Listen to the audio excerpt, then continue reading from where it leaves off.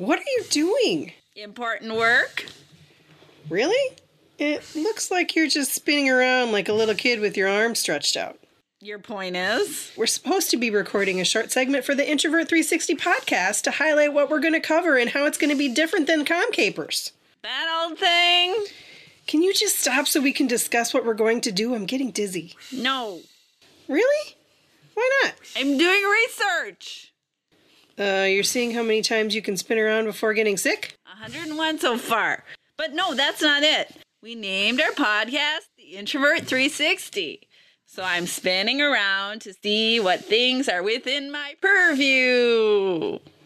Huh? I'm an introvert, and I'm spinning 360 degrees. What's not to understand? Fine. So what do you see? Mostly trees. So now you're advocating for an Arbor Day podcast? Trees can often be better company than people. But no, I was just trying to illustrate the point that depending on where you stand, a 360-degree view can pretty much encompass everything. When I spun around my house earlier, I saw cats. I think everything is a little too broad. How about cats then? We're introverts, so undoubtedly there's going to be cats, but I think we need more meaty subjects. Meaty? Come on! I'm practically a vegetarian. No. What I meant is that we should talk about topics that can help introverts like us better cope in an extroverted world. Things like career choices, maybe even discuss famous introverts and learn from the choices they've made. Can we also talk about things that fuel the creative process? Discuss the hidden, aka untrue, backstories of current events? I suppose. And can we record each episode while we spin in circles? Absolutely not. I'd get way too dizzy, and that would be terrible for audio quality. Man. But we can at least use a magic 8-ball to answer the most pressing questions of today, right? Sure, why not? Can Kari finish without me? Oh, look! The magic 8-ball says, without a doubt. Cool! I'll get back to my important work. Whee! Whee! Important Whee! work. Remember, you wanted me as a co-host. Anyway, join us for the Introvert 360 podcast, where we put an introvert spin on career, creativity, and personal development. And cats. And cats, too. Yay!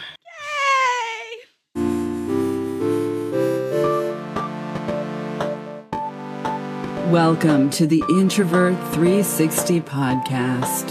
Each episode, your distinguished hosts, Kari and Rebecca, will analyze the extrovert's hidden agenda and how introversion can affect one's life experiences.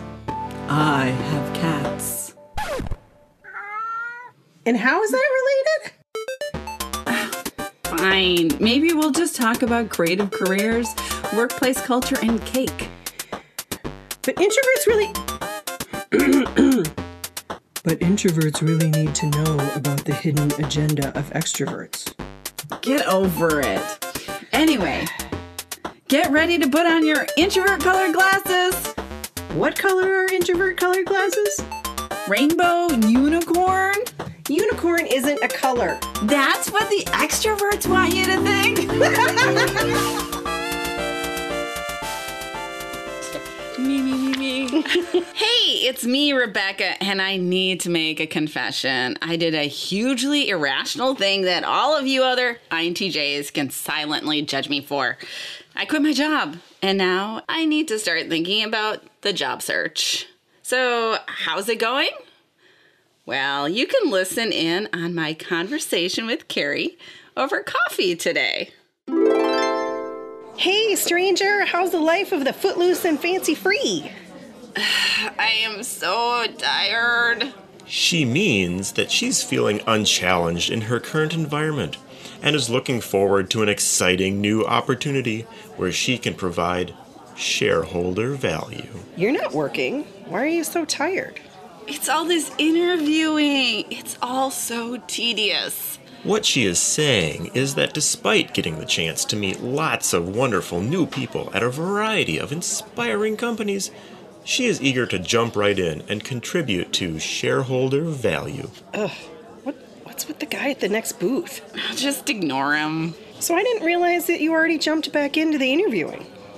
Yeah, I figured I might as well at least get my toe in the water to see what bites. She means that she is taking a strategic approach to align herself with companies where she can provide the most shareholder value. Fine. Rebecca, what is with Mr. Shareholder Value over here? Rebecca, what's with this Ms. Irrelevant woman here? Irrelevant? What Rebecca clearly knows is that you obviously have no influence on her future career prospects, and therefore will not be able to help her provide shareholder value. Rebecca, who is this obnoxious guy? What is he talking about? Obnoxious? Brutus, we talked about this. When acting as my introvert interview advocate, you need to make sure that you aren't misreading the situation or saying things that offend people. I thought this would be good practice for you, but it's only been a couple minutes, and already you've offended my good friend Kari. I think what Rebecca is trying to say is that while my skills and background are certainly impressive, competition for this position is fierce. And unfortunately, you won't be able to move forward with me at this time. Okay, that was weird. I know, and he was doing so much better than the last 5 introvert interview advocates I interviewed this week. That's a mouthful. It is a mouthful. I didn't give him the names. Or maybe I did. Yeah, so this is me, Kari, and I'm here with Rebecca, and I, for one, would like an explanation for Mr. Shareholder Value. Well, I'll need to jump back into the interviewing process soon, and I want to give myself every edge possible. I thought maybe I could hire someone to make what I say sound smart. Yeah, that didn't work. Not enough shareholder value? Sure. But... Sorry. Sure. But really, what I wanted to talk about was the whole interviewing process and how it brings us both irrational joy. Oh, you used irrational joy. I did, just for you. So, come on, tell me how much you love the interviewing process. Yeah, no, I hate interviewing. That doesn't sound like irrational joy. No, it's more like substantiated fear. Not sure if it's substantiated, or maybe you've had some interviews with really evil clowns that I don't know about. I did watch It last week. It was scary. So maybe it's not fear. As a shy introvert, interviewing is really outside my comfort zone. I tend to obsess about the social aspects before and after the interview, and talking about my strengths honestly just feels like bragging. I know what you mean. I tend to bomb most interviews. I'm sure this is one reason why I've stayed at my jobs for so long. I mean, what other person in their 40s has only worked at 3 companies in their entire adult life? I know! I even worked at 4 companies. You job hopper, you. Just call me the Flash. What? Like I'm a superhero. I'm so fast that you don't even know I'm there. No, not the Flash. Maybe Captain hopped up on goofballs. Who says hopped up on goofballs? Are you like 80? Maybe. Didn't you know that my superhero name is the unidentified aged object? Okay, first of all, I'm older than you are. And second of all, what does that mean? I'm really not sure. Okay, anyway, in our episode on branding our career box, way back in November of 2017, our first episode. Wow. I know. We talked about setting yourself up for success, and really terrible superhero names are not the answer. No, why not? Honestly, this is the most difficult part for me. How do I sell my value? Communicating value is something that really intuitive people struggle with. A recruiter I met with at one point said something that really stuck with me.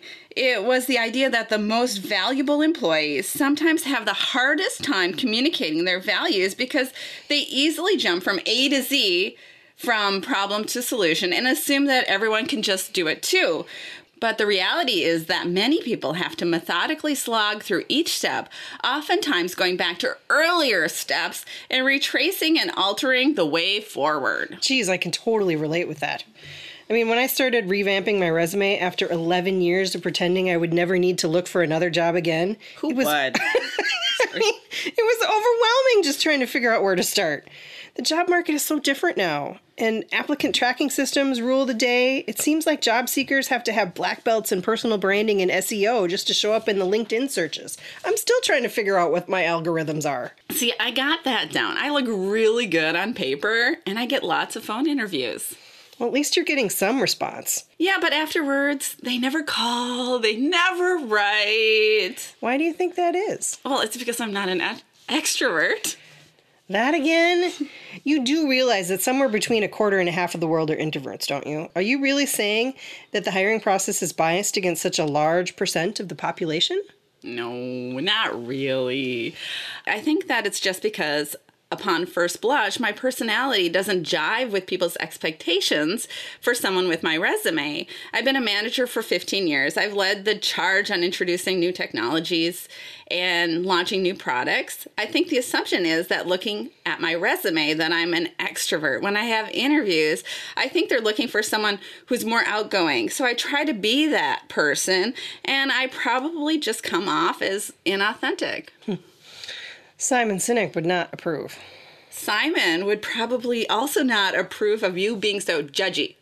So go stand outside the circle of safety for just a few minutes. But I like it in here. Then admit that you haven't always been yourself in interviews. Well, that's true. You got me there. You know, I wonder if anyone is actually authentic in interviews. Probably not. I don't think this is an introvert exclusive problem, though. I mean, interviewing is a little like dating, right? If the proposal happened after the second or third date. We're all trying to show off our good sides, and we're probably not our most authentic selves. Simon Sinek wouldn't approve. I'm not entirely sure that Simon has opinions on people's dating and marriage habits, but okay. Something to Google later. Something to Google later. I don't know his relationship status. This is important to you since he's your boyfriend. I am married. I don't know what you're talking about. So one of the new things that companies, especially large ones, are doing is adding digital interviews into the process. Oh, there are so many people chatting this up online. Along with the plethora of articles on how to succeed at digital interviews, there's a healthy amount of skepticism and general freaking out. There are people screaming about how this practice is ruining the hiring process, and others who think that the process raises issues of discrimination. Personally, I think calling it an interview is just downright silly. It's not. I've had employers ask me to fill out questionnaires, although that was after talking to an HR person first, and this just seems like a digital version of that. As a shy introvert, I use a lot of visual cues to tell if the other person is engaged in the conversation, and I'm trying to make sure that their eyes aren't glazing over and whatever. And I have a hard time with phone interviews because I can't see the other person's responses. So the video thing just seems like it's just more of the same, and I kind of wonder if I get distracted looking at myself on screen the whole time. I don't know. It might be the way for the future, but it feels like it might be better for employers, but not for potential employees. What do you think? As you know, I did a digital interview not so long ago. I do. So are digital interviews the end of civilization as we know it? Was it the absolute worst? Well, it was better than a phone interview where they put you on mute and you're wondering if they went out for a bathroom break. Oh God, did that actually happen? Would you rather they took the phone into the bathroom? I mean, nothing brightens a phone call for an interview more than hearing somebody flush. And then not hearing them wash their hands? Ew. Seriously. So, what was it like? So going in, I knew the system was designed to give you 1 minute to prepare and then 3 minutes to complete the question. Built-in prep time was good because I know I can have a typical INTJ death stare when I'm thinking, as you well know. I've seen this. I know. That's why you give me stuff and walk away. So with the digital interview, I knew I wouldn't feel pressure to immediately start talking after the person finished asking the question. However, it was explicitly stated that I couldn't hire a stand-in to take my interview for me, so I still had to contend with the fact that I suck at interviews. Okay, my favorite part about that is that they had to state you couldn't hire someone to do it for you. Hi, playing the role of Rebecca today It's Meryl Streep. It's Meryl Streep. So you couldn't hire Meryl Streep to do it for you. That's sad. I know, it would have been perfect. We look so much alike. Oh, spitting image. Spitting image. Ooh, I want to play. Who would I hire to play me? Melissa McCarthy? Oh, no. She's too funny. She's too funny. I got it. Helen Hunt. Helen Mirren. Helen Mirren? Do I look that old? No. I'm just kidding. But I spent an entire decade copying Helen Hunt's hairstyle, so I think, whatever. I'm sorry. I just totally getting us off track. I just thought it was wasn't it what's her face from Friends? Isn't that whose hair you had? No, Rachel. I never had the Rachel. You never had the Rachel. No, I never had the Rachel. So, whatever. How did the digital interview thingy go? well, I spent a lot of time getting the room set up so that I had a nice, solid background behind me and made sure I looked presentable from the waist up. Did you go pantless? No, that's gross. I didn't brush my teeth, though. Talk about gross. It's not like it was smell-o-vision. Ooh, true. So, then I logged in and prepared to meet my doom. It's a funny word when you think about it. It is. Doom. Okay, so Doom started with a little intro from the recruiter that I can't remember. There was a practice question, and then it was on to the real deal. I was delighted to discover that I had unlimited time to prepare before recording the answer for each question. In fact, on one question, I took so long that it actually timed out. So wait, what happened when it timed out? It told me, it said, we have logged you out of the system because you're not there. And so you had to log back in, and did it just pick up where you went, where you started before then? Yeah. Oh. So I guess maybe this is something to know for the future, except for some places might do it differently. Well, what if you have a bad my internet connection went down. Darn. I needed an hour to think about that question. But you came back with a different shirt on. Okay, you can't do that. But I'm thinking, well, this is how you could, oh, shoot, the internet went down. I couldn't answer my question, and I needed another hour to write up my response. Anyway, never mind. Yes. This is Okay. I'm putting this back in my head because I am not good at responding. So one of the complaints is that this approach really lets companies and recruiters off the hook, that it's really not about the convenience of the candidate, but about keeping people at arm's length and shuffling a large number of people through the process. I guess it didn't bug me. I'm under no delusions that I can make a personal connection with a recruiter or a hiring manager in 30 minutes. So for me, a selling point was that it could be shared with multiple people without me having to repeat the same darn answers over and over again. The downside was that if I really bombed it, my utter fail could be replayed again and again for eternity. Still as awkward as heck, though. But for me, that's any interview. I'm not sure how I feel about it. I don't know if I could do it. Well, that's a known consequence of digital interviews. A large % of people invited for digital interviews decide not to pursue them. Really? Yes, they essentially opt out because they're not willing to do the work. Do you think that's best for the company? There's a lot of talk online that says that applicant tracking systems and digital interviewing systems can leave great candidates on the table. People who might not have traditional backgrounds but might have the technical or soft skills to excel if given the opportunity to interview. But there's a part of me that says, hey, if you get invited to a digital interview, you should probably buck up and do it. Yes, I totally get your point. I guess they're just looking for people who really, really want the job. I suppose. One thing I heard is that these video systems analyze your responses for micro-expressions. It's like an online polygraph. Can't fool the machines. As I well know. And it might just be because I'm half robot. Wait, you're half robot? Hello? All INTJs are half robot. Jeez.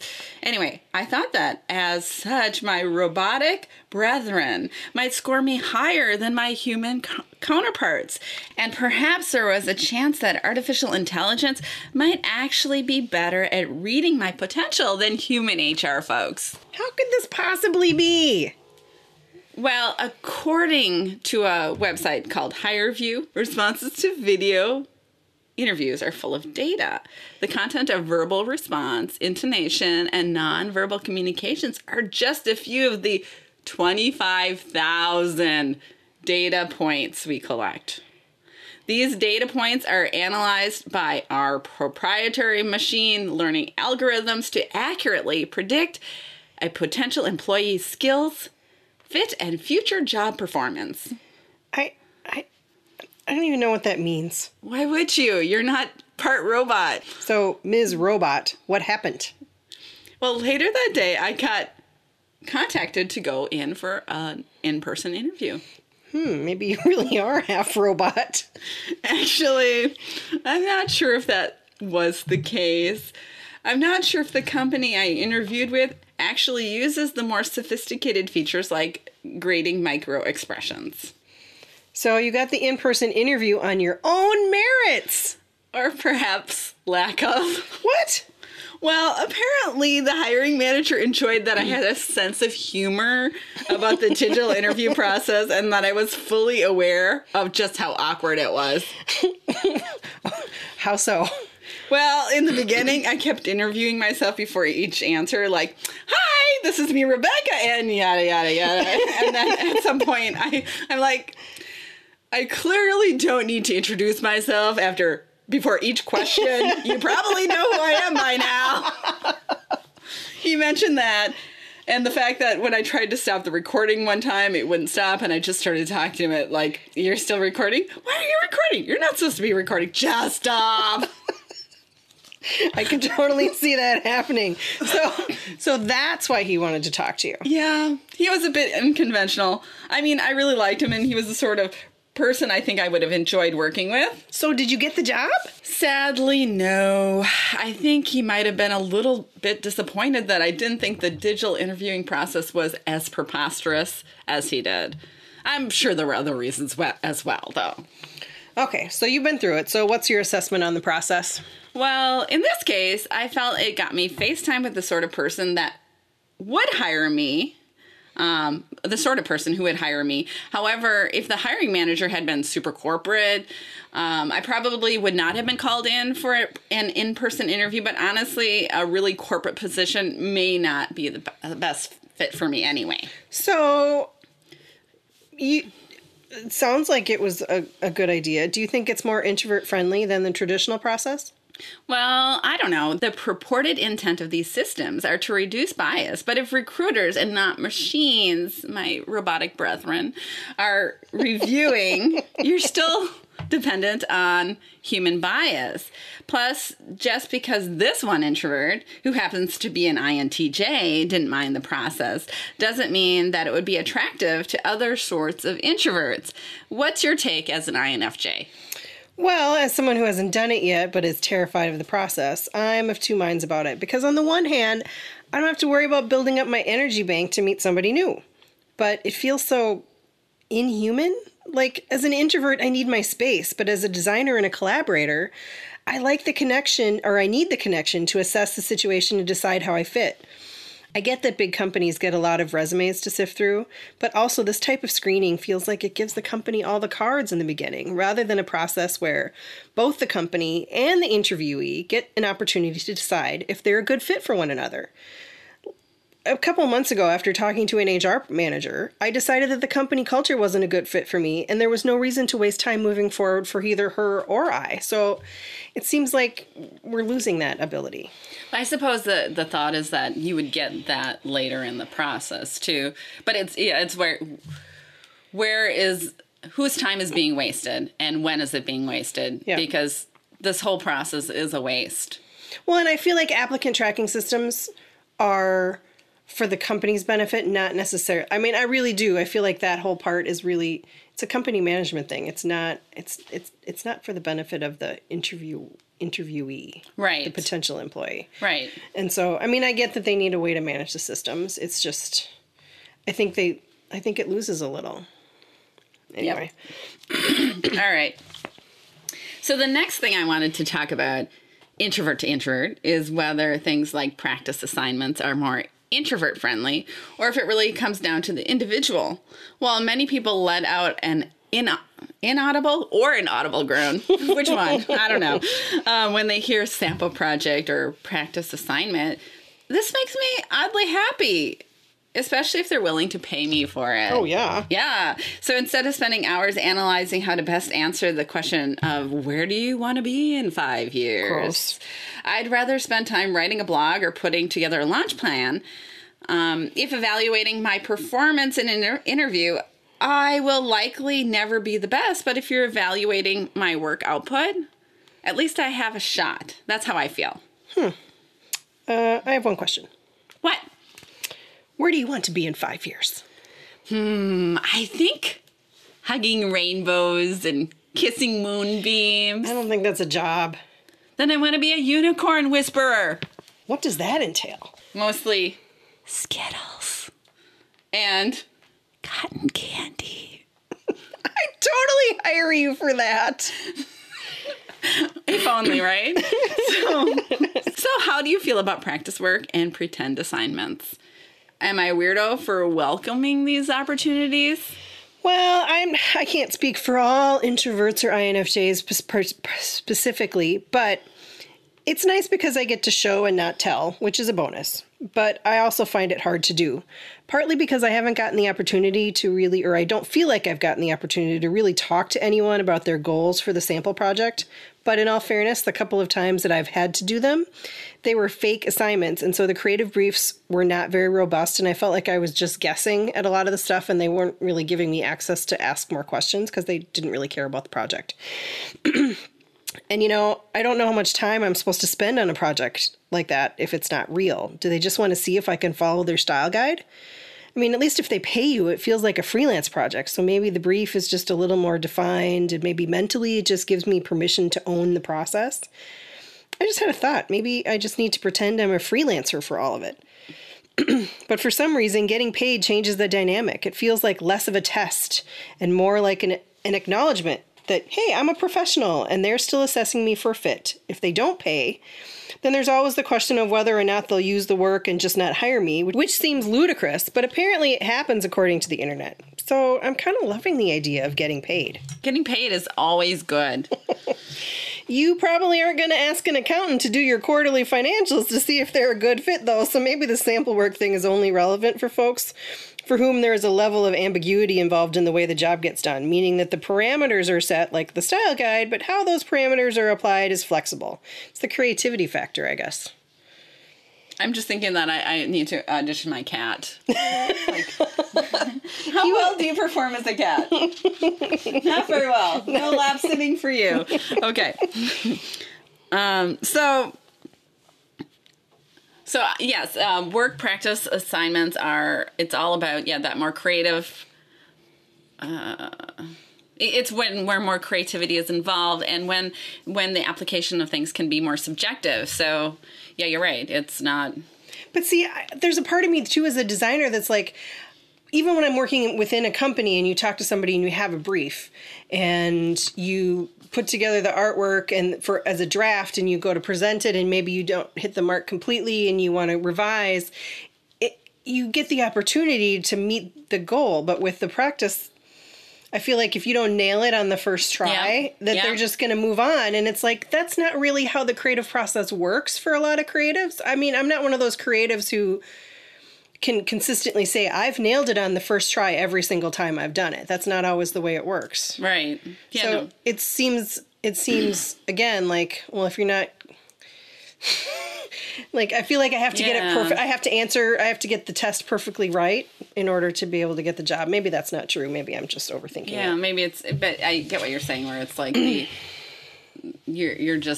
it's the people who can get it right on the first time, and it's not the people who could actually do better, with some, that collaborative. And it's just saying, okay, are you a creative person who can work independently without feedback, which is not how you want to be. Right. Well, and I think I can work independently, but I'm also a collaborative type person who enjoys the back and forth, right, and who likes taking those ideas and mixing them up and putting them together into something new and different. So I struggle with it. So your experience, they didn't give you any feedback on your... No. And that's the other thing. I got no feedback on the materials that I submitted. They just didn't give me the job. Oh, see, now that, so in my experience, I submitted something and they gave me feedback and they asked me to rewrite it and then I resubmitted it. But did they pay you? Yeah. See, that's the difference. I feel like if they're paying you, then at least it's an acknowledgement that, hey, this is a real thing. We want to see how we work together. Right. And I feel like before it was just, here, take this test. We're not going to tell you how we're going to grade you, but here's the style guide. And so you don't really, and here's what we want you to create. Here's the text of what we want you to do, but we're not, and then you call and you say, well, can we talk a little bit about it? Well, it's all in the brief. Like, they don't want to talk to you about it. And maybe it was just bad companies that I interviewed with. And then I didn't get any feedback. Like, they just didn't hire me. Well, and I think to your point there is that that's the sort of situation where it does seem like there's no winning. Right. That you want that feedback. So maybe if you're in that situation, it's like, well, can we talk about this? Can I ask the questions? Can I, how can we, if I have questions, can I ask you throughout the process? And if they say no, it's kind of like, what do you want from me? Because it does almost sound like they're checking a box as opposed to trying to make a connection. Right. And if in the way that you're saying they set it up, it's kind of a way to kind of delay or to push people along, or it's a way to kind of exclude more people as opposed to really trying to gauge people's potential and potential fit and the potential. So yeah, I could see where that would have been really kind of annoying. In this case, do you think it works? Well, it might be a good end product, but it might have taken the person way too long to create it. Exactly. Especially when you're, if it's an agency, yep, and they're booking hours for a client, if, they're only charging their client 3 hours and it took someone 10 hours to create it, that's not sustainable for that company. It's true. I suppose I could hire, Stefan Stagg. I think Helen Hunt. I could hire some James Victoria. I don't know, some fancy designer to do the project for me, and then they'd hire me, right? That sounds expensive. I'd say you should just hire me to do the project, but I'm not. You're a much better designer than me, so maybe my next job can be the practice assignment fixer. I don't even know what that means. The point is that even with the practice assignment, it's hard for companies to really know what they're getting. Which leads right to the next point, that the hiring process is broken. Ooh, yeah. We could talk about this all day. Which is why we'll be discussing issues in the interview process in more depth in the next episode. I told you that, right? No. That's okay. I started this a long time. It's all right. It's all good. We've had a little mini hiatus. Okay, so now it's time for INFJ. INTJ Face-off. Okay, so today's question is civility. So there was a article in the Harvard Business Review that said something about that the highest aspiration for a company or for a team is civility. So, and we're just going to talk a little bit about how we feel about that and whether our personalities play a little bit into our reaction. Okay, you go first and tell me what you think. Well, civility is not a bad word. It's very sterile. It's kind of like, everyone's playing nice, getting along. We're just, we might not like each other, but we're not throwing eggs at each other. So civility is fine. It's that word that we say sometimes, like, it's fine. And it's not bad. It's kind of a neutral thing. Is it the highest level that departments should strive for? Probably not. I don't think that civility is in any way, shape, or form an aspirational term for the way that a department should function. I mean, at the base level 0, you should be civil to one another. That's the same, if you go to the grocery store, you should be civil to the people around you and to the clerk and to that's the base level of human interaction, right? Is civility, Right. For the most part. I mean, Do you think people are civil though? Well, we live in Minnesota. Everybody's Minnesota nice here. Yeah, So yeah, we you are. betcha.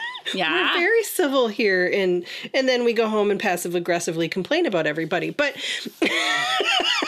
but I think from a department standpoint or from a company standpoint, I don't think civility is what's going to get your company to the next level when it comes to in like innovation and creativity. Civility isn't going to get you there. No, Collaboration and kindness and, circles of safety are going to get you there. Well, and civility is what you do with people you don't like. And that's, you're civil to people you don't like. And or don't know. You don't know. Right. Right?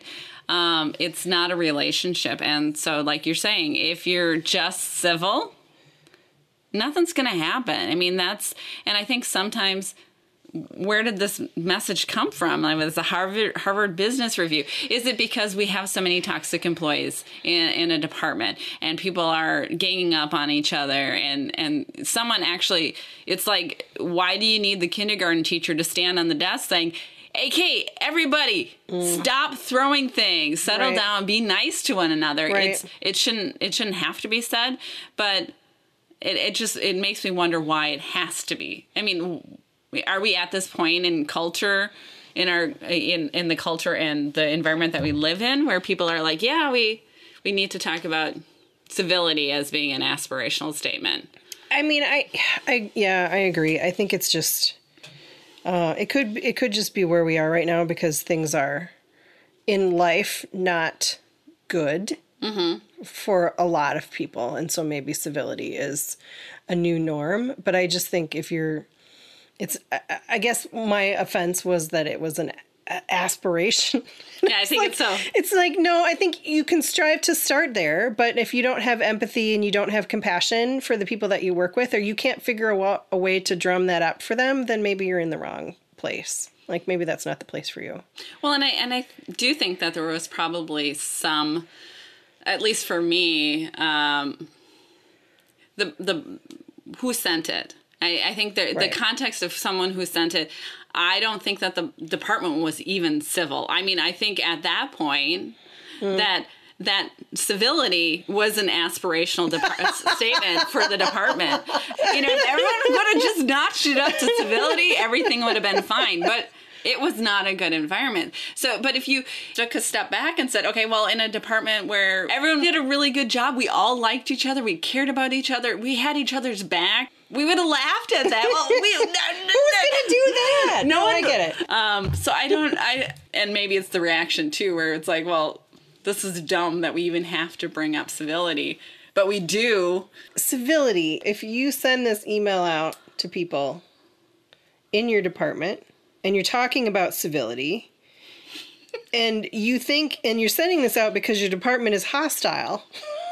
I don't think that's why you I know, but I mean, but like if you send it out because that's something that you think your department should aspire to, part of me goes, you're setting the bar too low. You're setting the bar too low, and there's obviously something broken, so an email is not going to fix it. Right.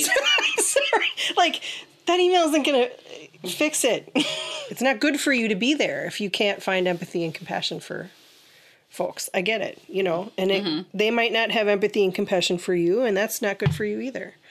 So it's not good for your soul. So it sounds like we're in agreement. If you can't agree, just be civil, or only TP their office like 3 days a week.